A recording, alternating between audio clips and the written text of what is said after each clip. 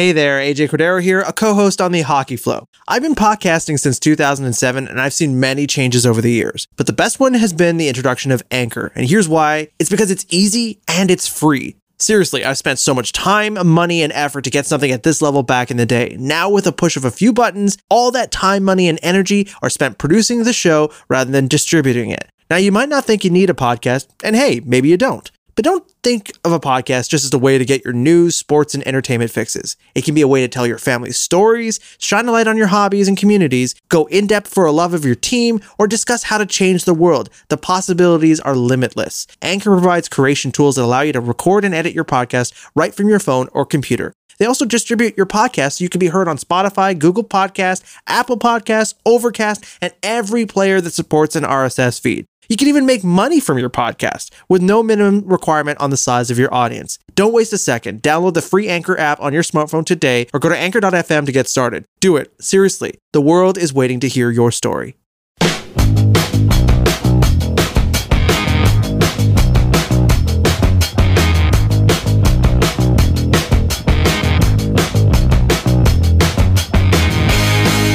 This is the Hockey Flow. It's an amazing new show that brings Adam Boucher and Marco D'Amico directly to your podcast platform of choice. And today is Wednesday, August the 26th. You're probably going to get this on the 27th. I hope you're doing okay. My name is Agent Cordero. I run the board and I run the show in the background, but really the key pieces are Adam, who can be found at really Adam B on Twitter, and of course, scrimmageandstats.com's Marco D'Amico, and you can find his work at The Hockey Expert on Twitter. Let's get right into it.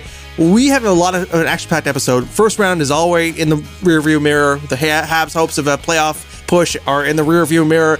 But what is new, and actually happened yesterday, we were talking about this, and there's some news that actually broke just a couple minutes ago, is the Kapanen trade to Pittsburgh. So Leafs say goodbye to Kapanen, and he heads over to the Penguins. So I'm going to throw it over to you, Adam, because you were the first one who brought this to our attention. So let's hear your thoughts first. So Kapanen goes back home where he was drafted. I think it's a great trade for both teams, especially for, Pittsburgh, where is he going to slot in? First line, second line, next to Crosby, next to Malkin? Who knows? I do find it interesting, though, that that's the move Dubas decided to pull off, given that Kapanen was on a fairly team-friendly deal at 3.5-ish. If I'm not sure if Marco has the exact numbers, but 3.5 or something. Yeah, so no, I think that's a great deal for both teams. I don't think the Leafs are done yet, and I'll throw it over to you, Marco. Since when do third line wingers get first round picks? Top 15 first round picks. Masterclass trade by Kyle Dubas. So the full trade, from what I remember, was Kasperi Kapanen. I'd have to look at it, but Kasperi Kapanen was the main piece going to Pittsburgh, and then we also had a first-round pick, a fringe defenseman, and Evan Rodriguez, who was a restricted free agent. This is obviously a cap-clearing move for the Leafs, an excellent cap-clearing move, if you ask my opinion. People were laughing at the fact that they gave a first-round pick to get rid of $6.5 million on the Patrick Marleau contract, but Jim Rutherford gave a 15th overall pick to get Kasperi Kapanen. So that's pretty confusing to me. Obviously, they get a good second to third line winger with speed that will help their PK and give them a jump on their third line. I think that's what they were missing a lot, was secondary scoring beyond their top six during the playoffs versus Montreal. And I feel like this is a fit for them long term as well. I feel like Kapanen fits in. I feel like Rutherford knows the Kapanen family a little too well. Drafted his father, traded his father, drafted Kasperi Kapanen, traded Kasperi Kapanen, traded for Kasperi Kapanen. So clearly Rutherford likes his Kapanens and decided to go and get back his cap. Personally speaking, I think this is a landslide win for the Toronto Maple Leafs. I don't care who they drafted 15. I think that player is going to be better than Kasperi Kapanen. And so to me, this is a no-brainer. They save potentially $3 million if they don't qualify Rodriguez, and they get a first-round pick out of it. This is classic winning. And in a flat cap era to boot, it's extremely rare, and you got to tip your hat to Kyle Dubas. Some questionable trades last summer, but this one, spot on. And this trade came about because of the Phil Kessel trade back in the day, right? So is that the right? first round, it was a Kapanen, a first round pick, a second round pick, and some odd. The first round pick was then packaged with a second round pick for Frederik Andersen. And Frederik Andersen is apparently on the block as well now. So there's that.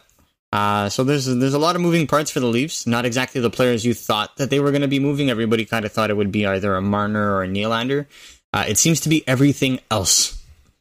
As reported by Sportsnet today, it seems to be Anderson, seems to be Janssen, Engvall, and Anderson, surprisingly enough. I don't quite know that they're going to get better at that price than Anderson at $5 million a year. But I also think they see the writing on the walls in the sense that they need a long-term solution in net. Don't be surprised if they trade Anderson for futures and go after Holtby, an unrestricted free agency. I'm going to also bring up another big story that's happened right now, and that was the firing of Tard Reardon from the Washington Capitals. So this was a strange situation, I think 2 years ago when we saw Barry Trotz lift the cup with the team and then proceeded to ask for a raise, and they promoted the top assistant Tard Reardon to his position. Now, there were plans in place. I'm sure you guys are going to elaborate on that, but I think 2 first-round exits were pretty clear of where this was heading, and they were quick and decisive in making that decision. They didn't want to wait another year. So I'm going to throw it over to you, Marco. What were your impressions of this whole move? I think it makes sense. I think if Steve Sullivan wasn't the coach that had won the 2 cups for Pittsburgh, he'd also have gotten the axe. I mean, all his assistant coaches did anyway. I think it applies for Todd Reardon as well. I feel like the Capitals have an elite core, and they don't have much time. I think Ovechkin's got like 2 years left on his deal. So, you know, the time is of the essence. This is what they're going to do. I fully expect Washington to trade their first round pick for some help going forward. And I honestly see either Gerard Gallant or Peter Laviolette showing up as the head coach next year. Ooh, Laviolette would be a nice addition to that team. Ooh. I mean, I guess, Adam, are you already starting to think about that? Or are you still a little bit sort of, well, how are you feeling about this? I mean, it's a strange situation, but it feels like Marco was saying was the right move. Yeah, I feel it was the right move for the Capitals. Now it's just interesting to see who they're going to bring in. As Marco said, they still have an elite core group of players, but their window's closing fast. I would put them in the same category as Pittsburgh, where they have those 2-3 big players up front that are aging. And yeah, I think it's going to be interesting to see who they bring in. If I'm not mistaken, it's going to be the 6th head coach since Ovi came in. Possible. Yeah. I'm just trying to think. 5th, I think. 5th. 5th or 6th, yeah, something like that. There was Boudreau, Trotz, Reardon.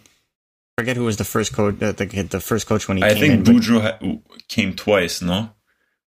Possible. I don't think so. I think Boudreau went from Washington to Anaheim to Minnesota.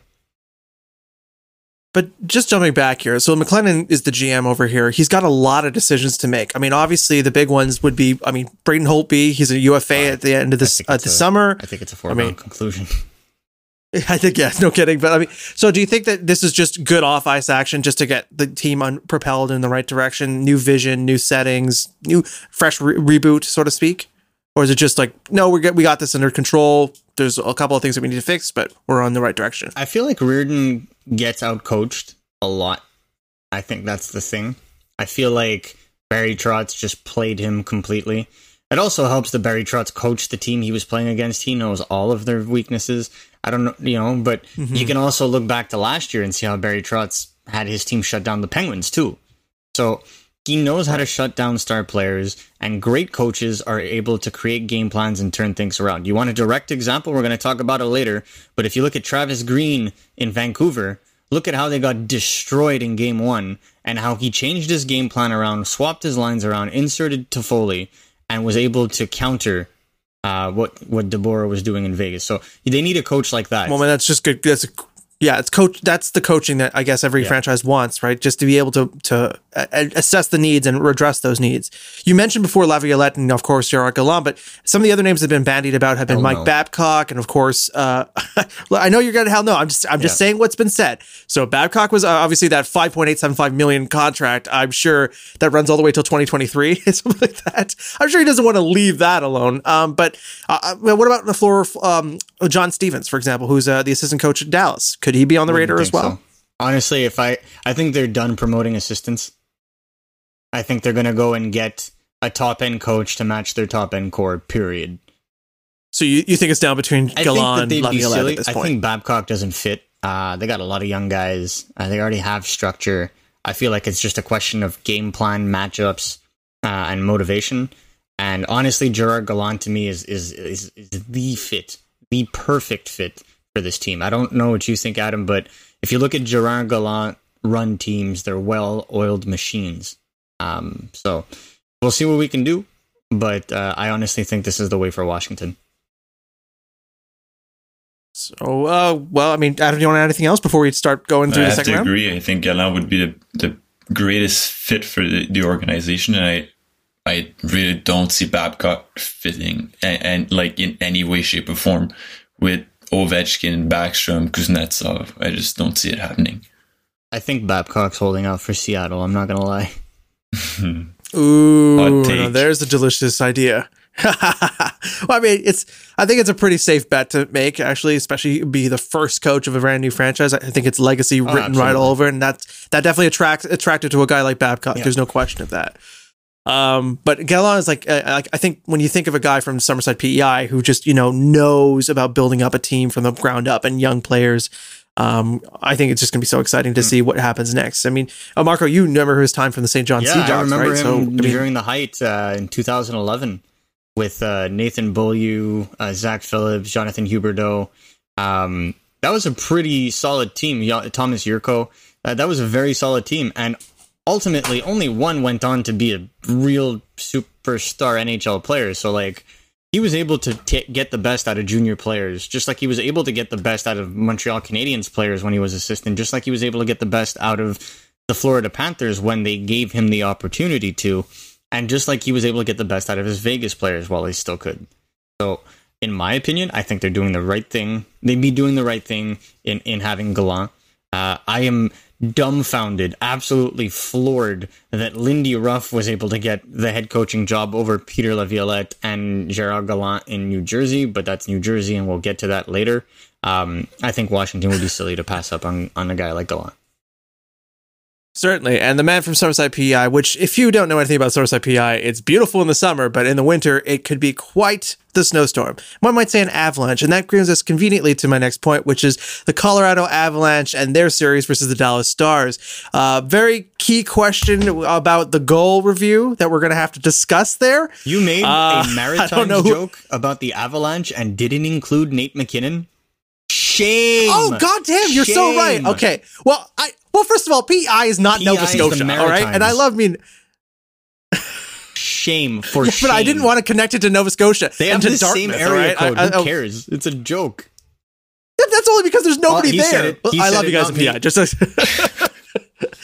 before anybody from the Maritimes gives me shit, I can make these jokes. I lived in the Maritimes every summer for 15 years. He did live in the Maritimes. Down the street from Hammond's Plains from Brad Marchand. So, like... Marco's a legit Maritimer, and I have nothing but love for the Maritimes as well. So I kid around, but listen, the fact is there are still party lines out there in PEI. Okay, Absolutely. There are still party. If you don't know what a party line is, Go look that up and be like, oh my god.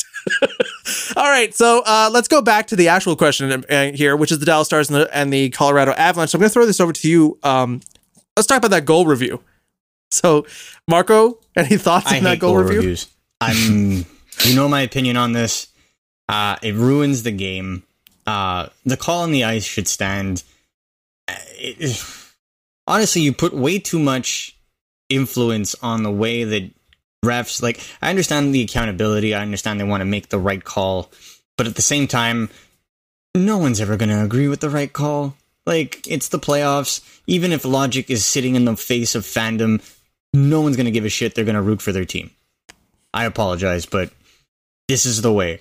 I think that anybody who would have seen that goal review that isn't a fan of Montreal, that isn't a fan of the Avalanche, would have been like, yeah. But I agree. Look, it's part of the game now, and there's nothing you can do about it. Maybe we should just jump back to the beginning of this series, which was game 1, which had the 5-3. What a rock and roll game that was. 5-3 win for the Stars. I'm going to throw it over to you, Adam. There were some injuries here. That kind of is a huge part of the story for this playoffs. It's Yeah, so Colorado lost their starting goalie in Grubauer. I can relate. Which I know how that feels. It was kind of a freak injury. He just like fell down and couldn't get up at all. And they also lost Eric Johnson a bit afterwards. And what can you say? The Stars just kept rolling. They're playing Khudobin at the moment, which is odd. I don't know if Bishop is just unfit to play or if they're just rolling with Khudobin at this point.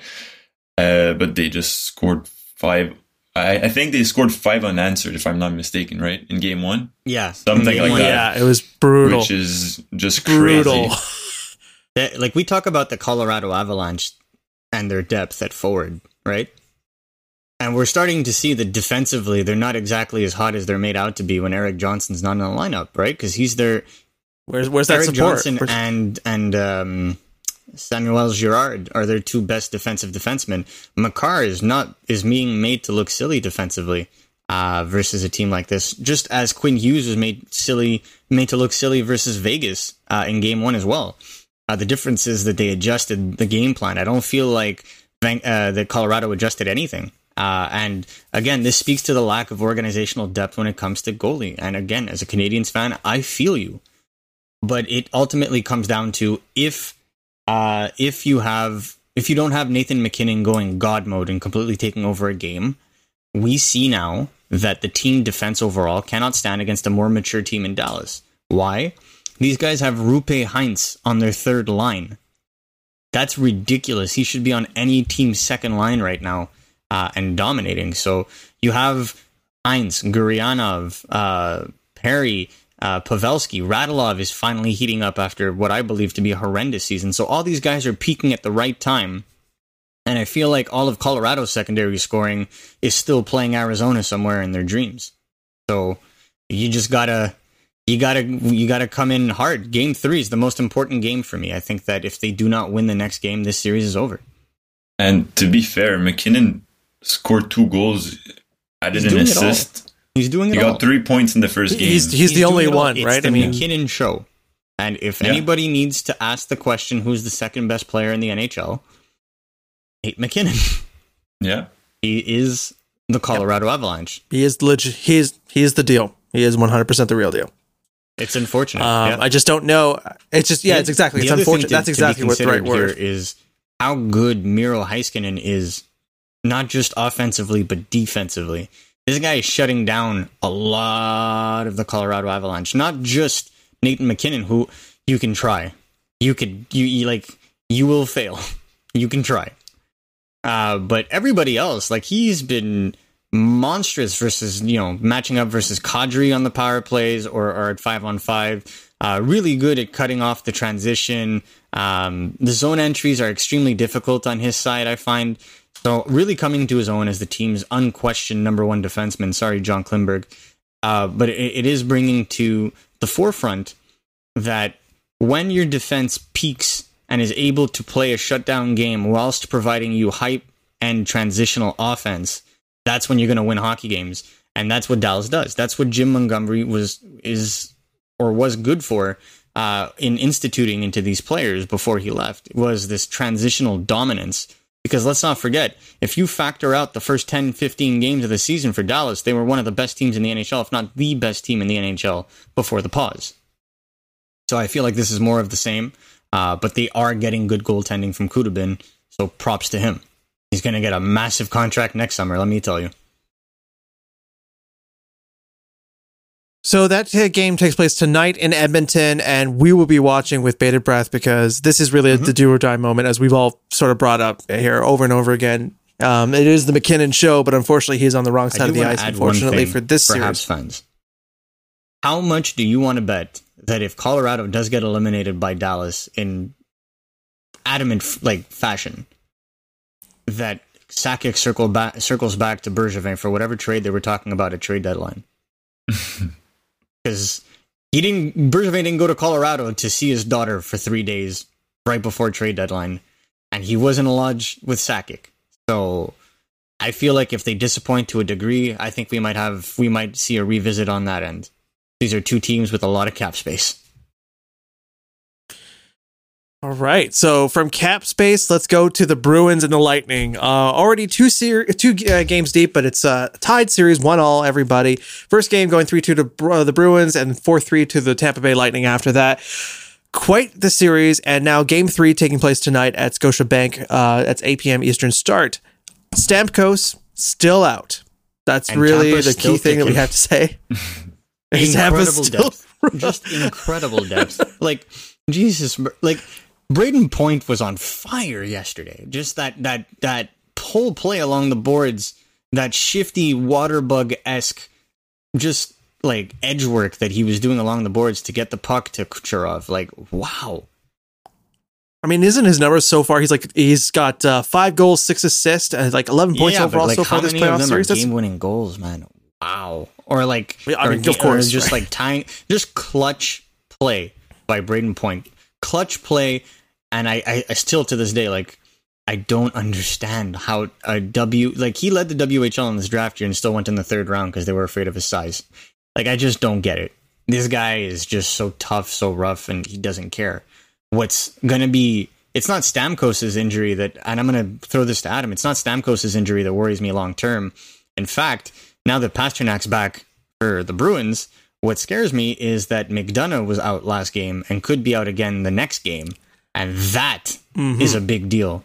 Because, my honest opinion, not so fundamentally sure that Sergachev is ready to face the top 6 or top line of Boston night in, night out. So, you know, what were the adjustments that were made? I don't know if you watched the game, Adam, but like, I think it was a masterclass defensive, performance from Hedman. And you really also had a guy like Bogosian step up last night. Yeah, I have to agree. I mean, you have without McDonough, who's been eating much of the minutes against opposing top lines. He's hungry for minutes.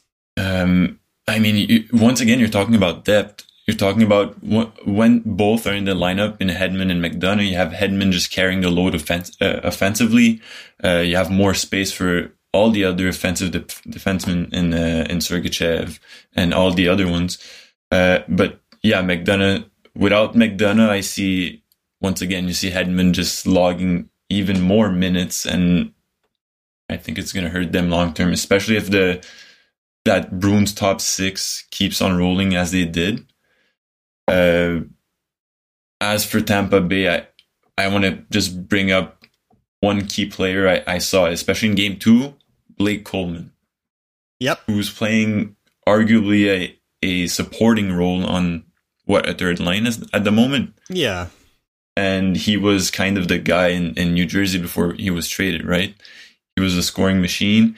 Now he's playing on a third line, which again comes to show they have so much depth. And yeah, I think they're just going to keep on rolling. Yeah, I think Gaudreau and Coleman have been solid value adds for the Tampa Bay Lightning. Were they necessarily worth the price they paid for them? Debatable.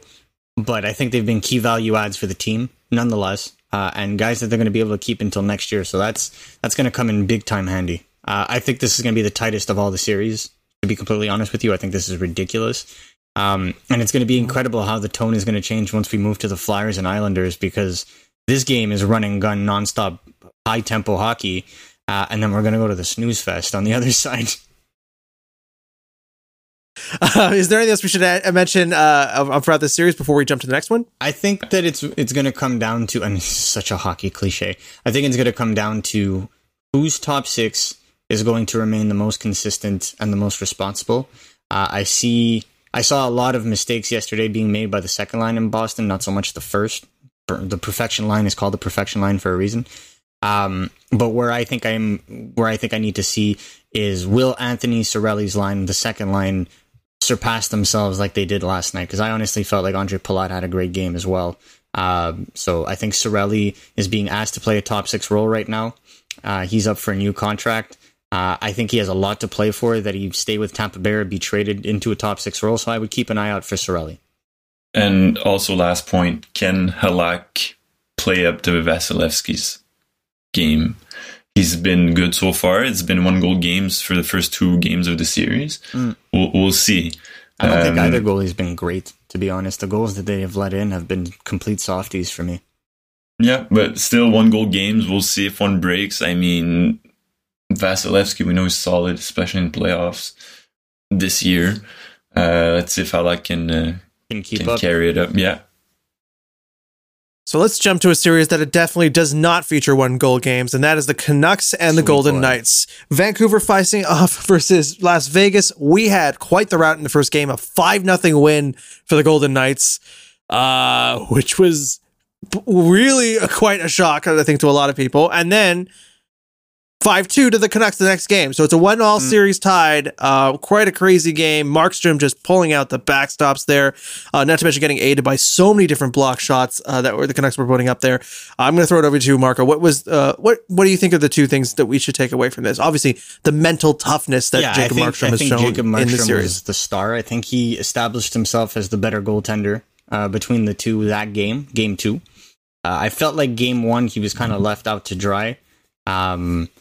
But for me, the real star of this game was not Markstrom. The real star of this game was the king of Sweden himself. And I'm not talking about Henrik Lundqvist. I'm talking about his successor, Elias Pettersson. Because, sweet God, the first goal on Tyler Toffoli, like the setup on Tyler Toffoli, the entry of the zone, like Quinn Hughes has an assist on the first goal, and you do not see him for the 30 seconds leading up to the goal. Why? Because Elias Pettersson takes the puck from the neutral zone, goes for a ride around the defensive zone, comes back around and makes a borderline no-look pass to a completely left alone Tyler Toffoli, who just has a tap-in. He has an empty net. Not bad for a guy called a little squirt, right? not bad. Good response. I mean, look, they called him a little squirt, but it's an internal joke because everyone was always said that he was too small to play in the NHL. That's why he dropped to 5th overall. One thing that I will add, though, is the inclusion of Tyler Toffoli within the lineup now that he is healthy. Tyler Toffoli is going to make so much money this summer or this offseason if he continues this play and he continues to play with Pettersson. I will tell you this, and I'm telling you now, they will move mountains to make sure that he stays in Vancouver. They're even going to probably move Besser to make sure he stays in Vancouver because he just has that style, that chemistry. The one thing I will add from a defensive standpoint is I'm still not sold on Quinn Hughes defensively in the playoffs. Now, obviously, Vancouver Canucks fans are going to kill me. Analytics fans are going to be like, "What the hell is wrong with you? Look at his Corsi, look at his save percentage, or his zone exit percentage." I don't care. All I care about is how often he gets pinned into his zone and how easily bigger teams are able to get the puck away from him. Where Quinn Hughes is excellent is puck retrieval, so he's good at trying to correct his mistakes, but ultimately that kind of luck is going to run out in key tight games, and we've seen it in game 1 where he made mistakes, coughed up the puck, turnover, score. So it happens. He's a young defenseman, but again, this is what Vegas will be looking to take advantage of. I think that this is not a worry for the Canucks fans moving forward because he's obviously going to get better. But in 2020, this is something to watch out for, especially now that Tyler Myers is out. And you arguably, you see the first time in Hughes' career, he's getting that much pressure. Yeah. And you see Vegas, they're just big forwards coming at you real quick. And I mean, from my standpoint, from the games I've seen from Hughes this year, it's the first time I see him overwhelmed and not always having the time to make his play like he did before. Agreed. And that's what I've always said about offensive defensemen that come in. Same thing that happened to Shane Gostisbehere. And I think Quinn Hughes is a much better defenseman than Gostisbehere, so people don't kill me. All I'm saying is Gostisbehere broke a goals per game record as a rookie coming in. Like, he broke Brian Leetch's rookie record. And and he can't even get on. Like, once the book was out on him, the usage for the player was different. And I feel like once the book is out on Quinn Hughes, that's how you attack him. He will have to adjust his game to be successful, and I personally believe he will, and that'll make him a better overall defenseman. But in this series, Luke Tuck is absolutely killing him in terms of getting to the puck first. That's the thing. They dump on him. He's not necessarily the fastest on lateral movements, which they know, so they'll go and attack that. That being said, is he by far the best defenseman on this team? Yes. Yes, absolutely. I think. Well, he keeps stepping past Shea Theodore, right? I mean, at what point? What can Shea he say? Theodore at this point? is, to me, another expansion steal. Bob Murray should be fired on the spot as GM of the Anaheim Ducks for allowing him to leave because Clayton Stoner needed to leave, even though they just decided to take a first-round pick for Backes' contract from Boston. So, like, clearly they didn't need to get rid of him. And they certainly didn't need to get rid of Clayton Stoner. They certainly didn't need to incentivize taking Clayton Stoner with Shea Theodore. Now, how has Shea Theodore evolved as a defenseman? He's gotten stronger. He's gotten faster. They use him to his strengths. The transition is key now for Vegas, as opposed to the dump and chase that they were doing in 2017. If you look at players and how the defensemen support the attack, Shea Theodore is always supporting the attack. He's always supporting the transition. He's coming in as the fourth man. So he's far more successful, I find, and he's by far the number one defenseman for Vegas. I don't like Adam. Have you noticed another defenseman really stick out for Vegas for you other than Theodore? Not really. They're all big defensemen, but like as soon as you cross the red line and you're going into the offensive zone, he's the only defenseman you noticed. Even if in his own zone, he's very, very solid, as you said. So no, he's the guy for Vegas for sure. I still can't believe they decided to trade Shea Theodore and keep Brandon Montour. Who's not on the Anaheim, team anymore. Anaheim. Oh my god! Again, I still don't understand how Bob. What are you doing? How do you have a job? How Murray still has his job in Anaheim, but that's what happens when you play with no consequences in Southern California, I guess. Yeah. I guess, but I mean, don't forget, there's been a lot of success with that franchise, so it's hard to sort of reevaluate once you've had that success. You were like, well, do I pivot? Do I change immediately? There's some clubs that are really, really quick about changing things as soon as they. We're gonna get there. We're getting right before we switch series. I think we have to talk about the goaltending battle, right?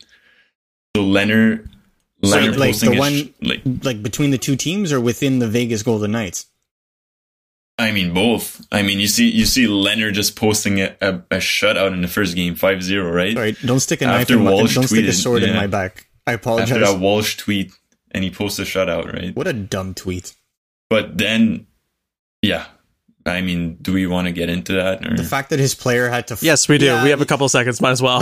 Look, I understand player agents. It's important. This is the biggest shit-disturbing player agent in the entire NHL. This is the guy who started a free Halak Twitter handle in St. Louis. This is the guy who told Jonathan Drouin to go home when Tampa Bay didn't want to play him because he was going to lose out on $2 million of playing bonuses. This is the guy who made Max Pacioretty strut in Montreal after demanding a trade and then making it seem like Bergevin was the one that was trying to move him unfairly. He is the master. He understands how the media works. Sounds to me like he's an agent. He's a master. Like that. It's just people look at that and don't contextualize or don't understand what he's trying to do. Am I absolving him of blame? Absolutely not. I think he deserves more based on his reputation. But what needs to be said here is that was extremely immature. That was dumb. He shouldn't be making messages like that about Vegas, considering Vegas handsomely extended his client far more money than I thought he was worth. So no, this client has guaranteed money. He's going to get his playing time if Leonard doesn't work. And quite frankly, the reason why Leonard is the number one goalie is because his client couldn't handle it. Could not handle it during the regular season. And that's as simple as that. Do you see Fleury getting the third game though? That's the thing. So Leonard gets the shutout in game 1. I really think so. I think they have no choice. He gives up 5 goals. Yeah. So Fleury it's going to be gets fun. I think I wouldn't be surprised. Honestly, I'd be happy if Fleury came in, but not because his agent decided to be a douchebag. Fair enough, yeah. So let's jump back to the Eastern Conference now and talk about the New York Islanders and the Philadelphia Flyers. First of all, I should say they're playing at 3 p.m. today Eastern. An afternoon game again. So haven't had that in a week. Who doesn't like that? It's been nice though. I prefer breakfast hockey. That's just me. I just like breakfast hockey. No, should I be moved? No, I should be heading out west, right? Both. Okay. But anyway, time zones are a thing. So, but let's talk about the Philadelphia Flyers and, of course, the New York Islanders. So, I think this is quite the series. We're heading into Game 2. I mean, the Islanders could explode in that first game with a 4-0 win. What do we say next? I'll throw this over to Adam first. Actually, open up this time. The Flyers fans know how I feel. Yeah, honestly, don't have much to say about this series. 4-0. I mean, I think that's how it's going to be all series long. I think the Islanders are coming. They're going to come out on top in the end. I mean, you saw Varlamov just continue to win like he did all playoff long. The Flyers, man, I don't see them scoring. I don't know how they're going to do to score. Even against Montreal, they had 11 goals in the whole series. We almost doubled their goal total and still lost, right? Which is... I mean, Van Riemsdyk is predicted to be coming back into the lineup after being a scratch in Game 1, but he hasn't had a very good postseason so far. I think their best player at forward so far has been Kevin Hayes by a country mile. And then I'd argue that Joel Farabee has been a solid contributor for them as well, really getting high danger chances. So that's that line, that second line awesomeness, right? The Flyers really had a good game versus the Canadiens in Game 5. Their top line, the Voracek, Giroux, Couturier line. But really, like, they've been completely invisible to me the entire playoffs. The entirety of it, round robin, play-ins, playoffs, just not there. They're being carried by their number 2 center, a really good goalie, and some solid team defense led by Ivan Provorov. So, to me, they have a chance as long as their first line wakes up. But if Barry Trotz has any say in this whatsoever, he's going to put some sleeping pills on that top line in the form of Jean-Gabriel Pageau's third line. And as we've seen, Jean-Gabriel Pageau has been a playoff warrior as advertised. Yeah, I don't think they have the depth to keep up. I really don't. I think Derek Grant and Nate Thompson as third and fourth line centers, when you match up against the depth of the New York Islanders, especially the New York Islanders like mythical fourth line there, I don't see it. I really don't. I think the Flyers may win a game or 2, but I still stand by the fact that I think the Islanders will win this in 5 or 6. So you don't think that Van Riemsdyk? This is a question for both of you guys. You don't think that Van Riemsdyk or, for example, Robert Hagg is expected to be in the lineup after a bunch of the defensemen were -2 on the night on Monday? You don't think that this makes a difference? I'll let Adam finish, but I'll elaborate. I mean, it could be as simple as no. I like the Flyers. I think they're heading in the right direction organizationally speaking. I think they have a great prospect pool, but I think they're going to have series. And you have Carter Hart between the pipes. I mean, like it's there. They're just not doing it, and I think that's the issue. And I think these are underlying issues that the Flyers organization has had with these top players dating back 4, 5, 6 years. But Adam, I'd love to hear what you have to say about it. I'll circle back, but I just feel like to me the Islanders are just built to beat teams like Flyers. And I think without their top line, the Flyers they don't stand a chance. It's kind of deceiving because a lot of people were seeing them get out of the East right at the beginning of playoffs, and now I think we're just gonna see the Islanders be the sneakiest team in those playoffs and just get to conference finals, which is ironic. Without anyone talking about them. It's ironic. But to be fair, they would deserve their place in the conference finals after this. Even if I need the Islanders to get to the conference finals. Ottawa owns their first round pick. Can you imagine how pissed Sens fans are going to be when they initially thought they were going to get 3 top 15 picks, and now they're going to get 2 top 5 picks, which is still phenomenal and franchise changing. And then the other one's 28th. That would be beautiful. I think that would be great. I think most Sens fans would take that trade, though, if you're offering three top 15s, or now you have 2 guaranteed 5s. Yeah, but 3 top 15s and then with 28. like a maximum of them being like 3 and 5. So they got the worst case scenario on the top end, and they might be getting the worst case scenario on the bottom one too. I find it hilarious. I mean, tis the life of a Sens fan. I wish them well. I honestly think I think they have a great draft, and if we follow my mock draft to any degree, I think they're gonna come out really well out of this draft.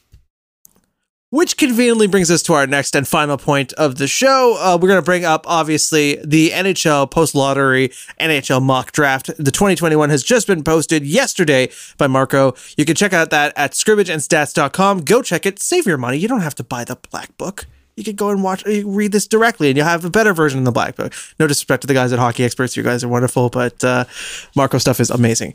So, obviously, no surprises at the top. Lafreniere, obviously, in the number 1 here, but there are some crazy ideas and thoughts here. So I'm going to throw it over to you, Adam, because you had some great impressions that we were talking off air, and I'd like you to talk a little bit about the article a little bit. Yeah, so I think a no-brainer. I mean, Marco, how do you want to tackle your article, actually, since you wrote it? I mean, we can go through the order and you can tell me what surprises you the most. Yeah. Okay. So first of all, Lafreniere at first, I think, is a no-brainer, right? Yeah. Yeah. So I think you could have made the argument at the beginning of the season that if perhaps Byfield had a great season, considering they're 11 months apart, that perhaps he would be a fit. And ironically enough, I think Byfield is a better fit for the New York Rangers organization, who would then have like a subsequent heir to Mika Zibanejad in case he prices himself out of New York in 2 years. But you cannot pass on Lafreniere. Do I think he's a generational can't-miss talent? No. I think he's an elite talent, an elite can't-miss talent, an NHL all-star in the making, someone in the vicinity of a Patrick Kane, but just not a Crosby, Ovechkin, McDavid type guy, you know? So yeah, I still think he's one of the best first overall picks of the decade. Not even with that World Junior performance. I mean, that World Junior performance really set him. Made that performance at the age of 18 on his second try, right? And injured, right? Yes, but so was Barrett Hayton. And the team that they were playing against wasn't exactly the best. I thought Team Russia was really bad. But ultimately, you don't make a career with World Junior Championship performances. We know this. Ryan Poehling was the MVP the year prior and got very little points in Laval or in Montreal when it was his turn. So to me, I think it was a great performance from Lafreniere. I'm still not sold on Lafreniere because again, he was 2 weeks. If he would have been born 2 weeks earlier, he would have been in last year's draft. Probably still would have gone first overall. But I think we'd be looking at things differently because if you look at his stats, it's his 3rd year in the queue. And again, not Crosby or McDavid numbers. And again, it's the numbers, right? He'd have 6 point games, 1 game, go on a 3 game stretch with no points, another 6 point game the next game. Like he would prey on weak QMJHL teams mostly to get all those high end points. But when he would play the best teams, like a Drummondville at the time, or like a Moncton, that's when he would struggle because they would check him hard. They would check him in a way where he'd have to surpass himself. And we saw him do it at the World Junior Championships, but it wasn't always the case. I think he's going to be great. Great. Phenomenal. Excellent. Elite. I just don't think that he's going to be the top 5 players of his generation. Period. No, and I really like the fact that you pointed out he could be similar to Huberdeau. I think just a smidge above. But I mean, but still, you have Huberdeau at 90 points, 90-ish points and stuff. Yeah, but that's he's not McDavid level, but he's topping out, right? Exactly. And he's playing with Barkov, and he's got excellent usage of time. Yeah, I like the comparison for sure. So number 2, this is where things get fun. The LA Kings have a tough decision on their hands because I feel like it's a 2-headed monster at number 2. I personally believe they would go for a guy by the name of Tim Stützle from Germany. Now, people are going to be like, why not Quinton Byfield? Quinton Byfield is big, 6'4" playmaking center. A lot of people will compare him to a Kopitar or a Malkin. I don't think he's as physical as either. I think he's 6'4", uses his speed and his size to his advantage in junior. But I feel like Tim Stützle has been playing against men for 2 years now. Far more physical, quicker, speed of execution is high. His vision is excellent. I feel like his goal scoring could be worked on a little bit, worked on his shot, but that comes with strength.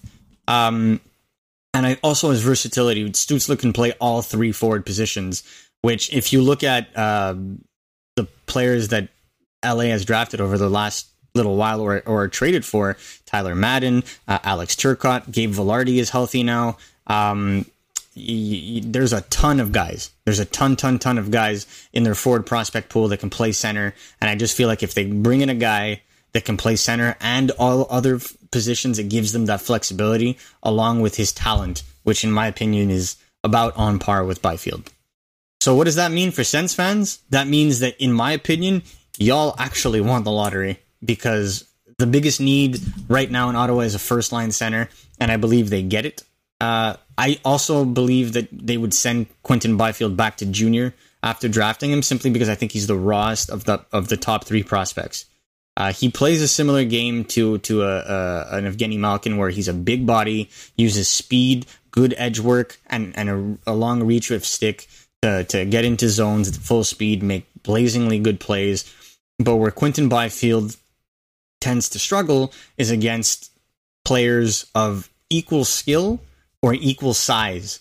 And the reason being is that a lot of players of equal size actually use their size to impose themselves, something that Byfield doesn't. Byfield is someone that can get knocked off the puck by a guy who's 5'9" by the name of Marco Rossi, who we're going to talk about later. So I think that might sway the decision, but ultimately, in terms of pure potential, he is the best player available at number 3. Yeah, I have to agree with 2 and 3. I think everybody is going to agree with 1, 2, and 3. I think where it's going to get fun is 4, 5, 6, 7. Yeah, so he had 4. You actually had Cole Perfetti. I think we touched on that in previous episodes. I think so. Where he was a perfect fit for Detroit. We had Steve Yzerman, who knew him very well. Yeah, Saginaw not being too far from Detroit. Lots of viewings from Yzerman. Exactly. And again, versatility. Could play center or wing. Yeah, so I think, at 4, I like that pick. Where it gets interesting for me, actually, was number 5 with Jake Sanderson. Yeah, so a lot of people are going to be like, why not Jamie Drysdale? Or why not the other forward that's been linked to the Senators, who's coming right after this, in Lucas Raymond? And the reason being is the depth at wing in Ottawa is already known. They have elite prospects, an elite prospect in Brady Tkachuk. They have other guys coming in like Shane Pinto, Batherson, Norris, that could potentially be a number 2 behind a Byfield. So their forwards are set.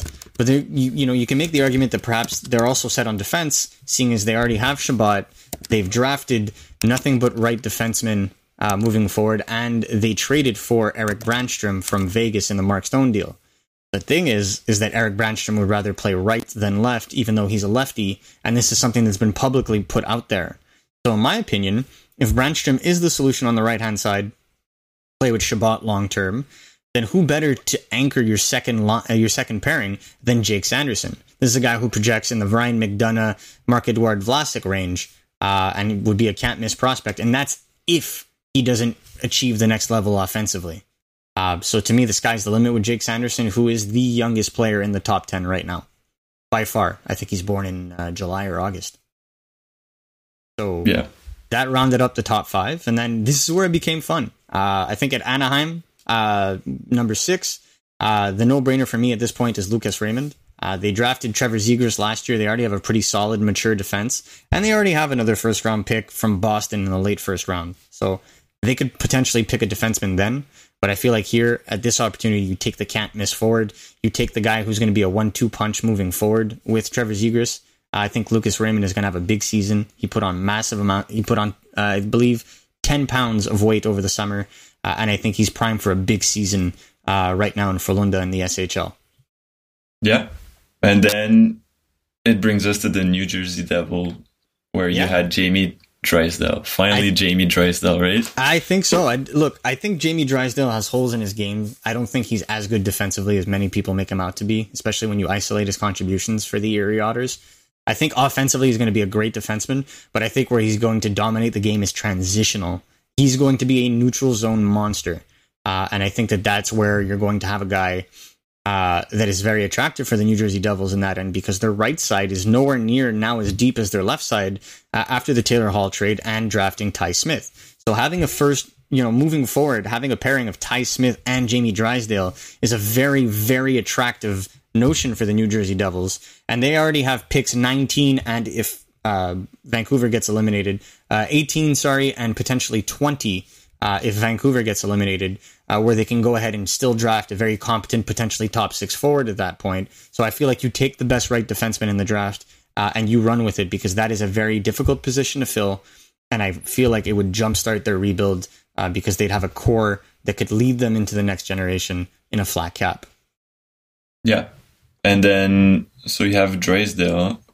Then you have Buffalo Sabres drafting Alexander Holtz. Yes. Who So a lot you of mentioned people had the best wrist shot in this draft, right? I think so. I think he's got the best. He's the best pure scorer in this draft. A lot of people will point to Jack Quinn. I think Jack Quinn is the best overall scorer in this draft, not because of the quality of shot, but because he can do other things other than score. I feel like Alex Holtz is going to be more of that, like that top end goal scorer. He reminds me a lot of a Philip Forsberg in that sense, but not necessarily the two-way acumen that a Philip Forsberg has.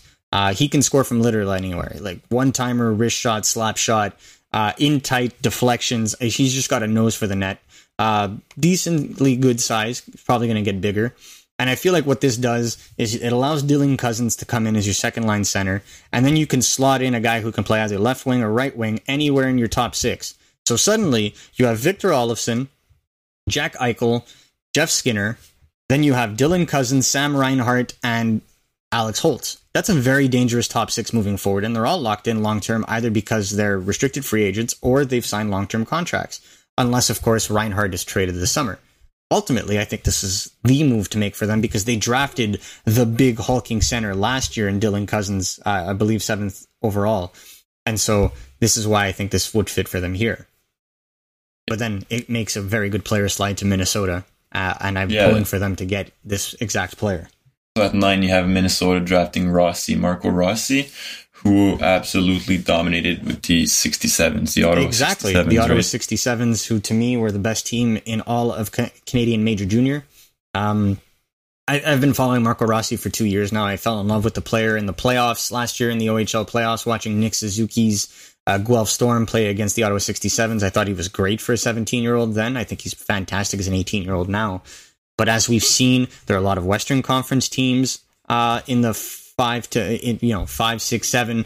I don't think Ottawa would necessarily go and pick Rossi, even though he's from their backyard. I think they want a big guy. They're trying to build an identity of big players. I don't think Anaheim goes for him since they already took Trevor Zegras last year. And the fact that the New Jersey Devils have their top 6 centers lined up for the next 15 years in Hischier and Hughes, I think the obvious choice made here would have been a guy like Rossi for a team that's desperately looking for the number 1 center moving forward. I think they got one, and I think that Rossi is very likely to jump into the lineup as soon as camp starts in the 2020-21 season. Plays a very gritty game, similar skills to a Brad Marchand, but he's going to be primarily a playmaker. Yeah. Then you have Lundell at 10 for the Jets, which is, I really like. You slotted him right at number 2 behind Mark Scheifele. Yeah. This is a guy who's already got an A on his jersey for his team in Liga.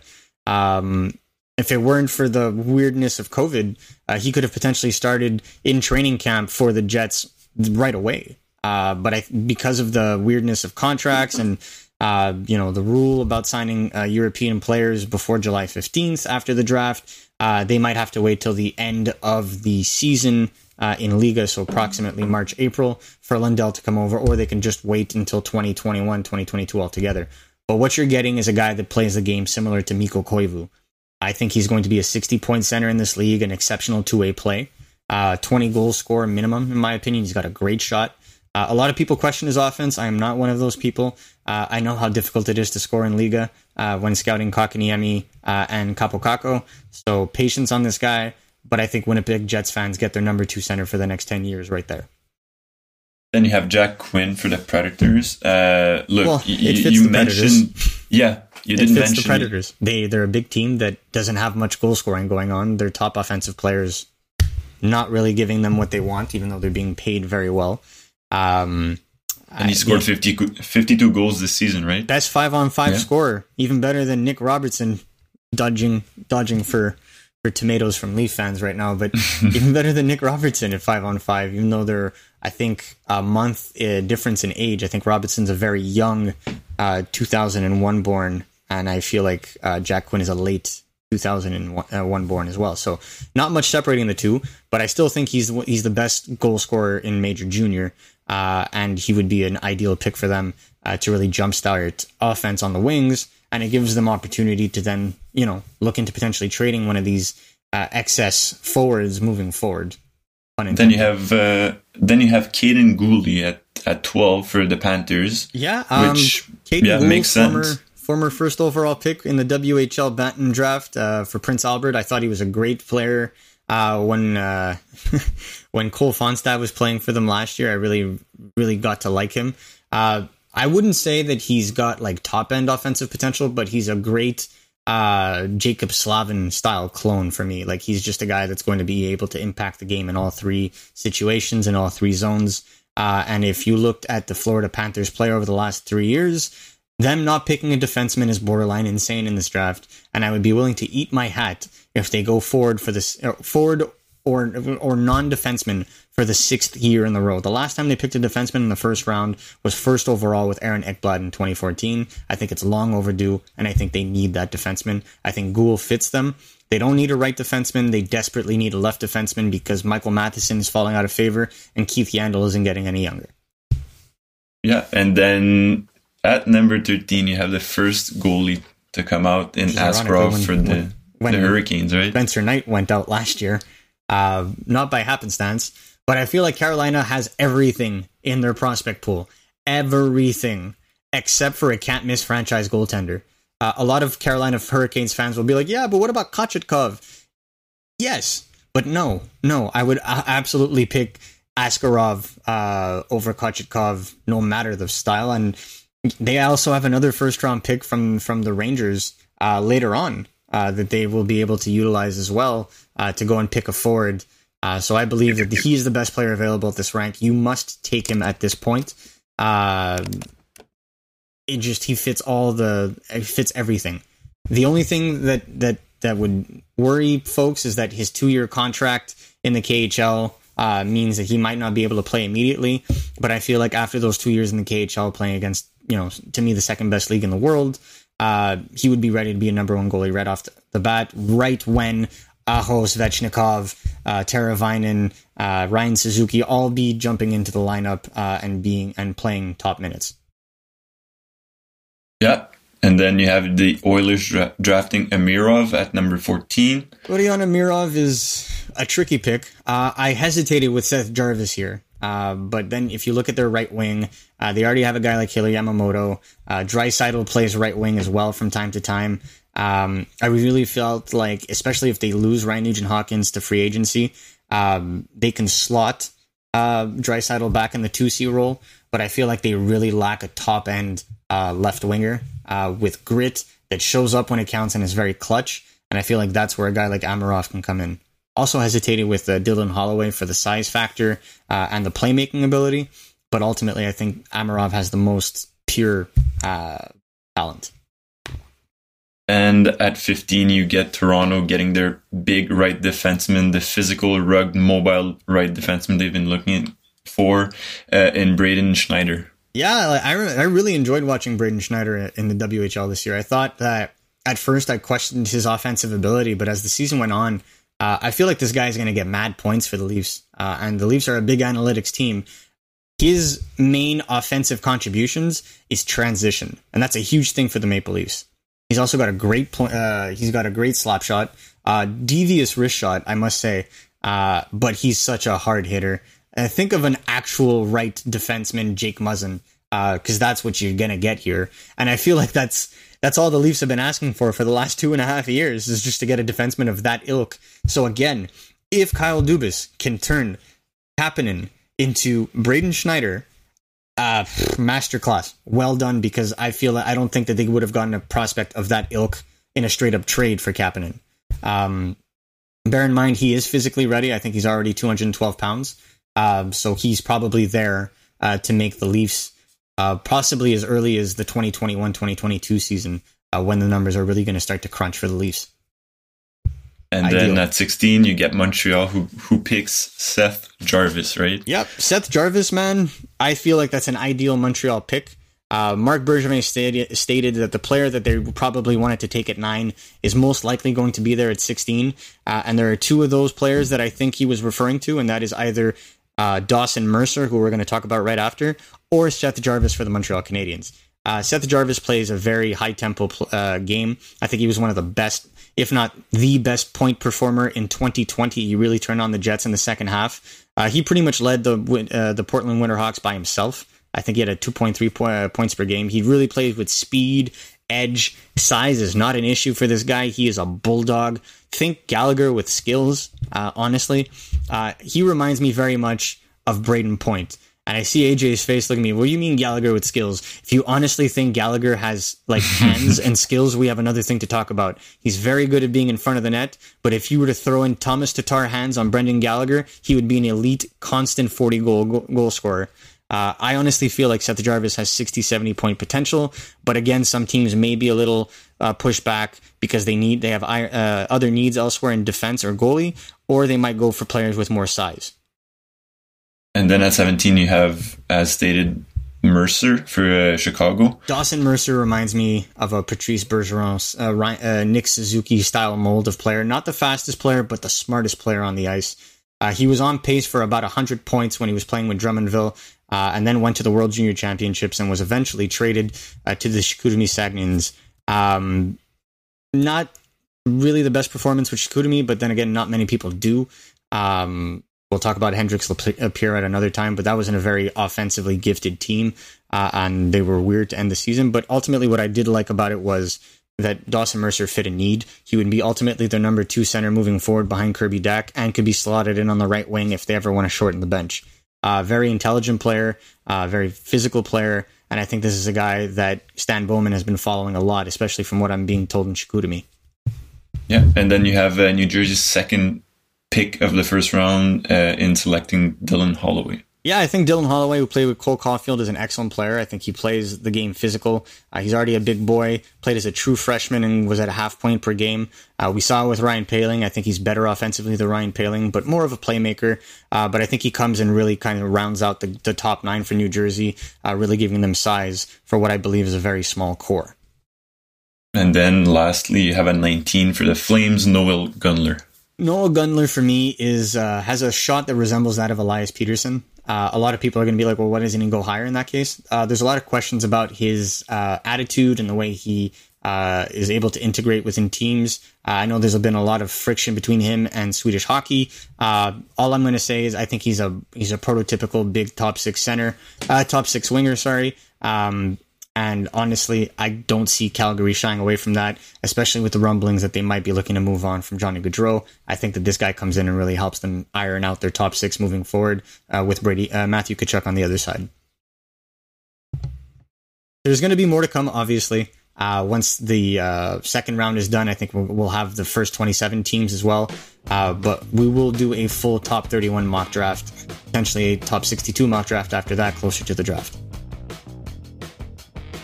So there you go, folks. Looking forward to it. You should set your bets now, and you should be excited. These are all the new teams and names that you're going to be able to be excited over in the next 10, 15 years, right? Not everyone makes it to the top. Not everyone makes it, period. But it is quite the exciting time. It's the birth of the next generation of hockey players. So you're watching the little hatchling emerge from their eggs. Enjoy. So let's go from there. That's it for the Hockey Flow this week. We gave you an action-packed episode. We covered everything and everything. So literally you have capping it all the way to all the playoff breakdowns in the second round and all the way to this first night. How many was it? It was 18, right? 19, something like that. So yeah, if you're listening, hopefully you made it to this part, in which case thank you for listening to the Hockey Flow. It's been an awesome ride, and we're glad to have you along for it. So first of all, gotta mention some things. Really Adam B, that's the Twitter account for Adam Boucher. You can check it out there. Don't be afraid to chirp him, he'll chirp you back. Marco D'Amico can be found at scrimmageandstats.com and at the Hockey Expert on Twitter, and he does plenty of chirping himself from whatever bench he decides to tweet from, so take advantage. He'll be happy to go back and forth with you on whatever you think of the hockey world.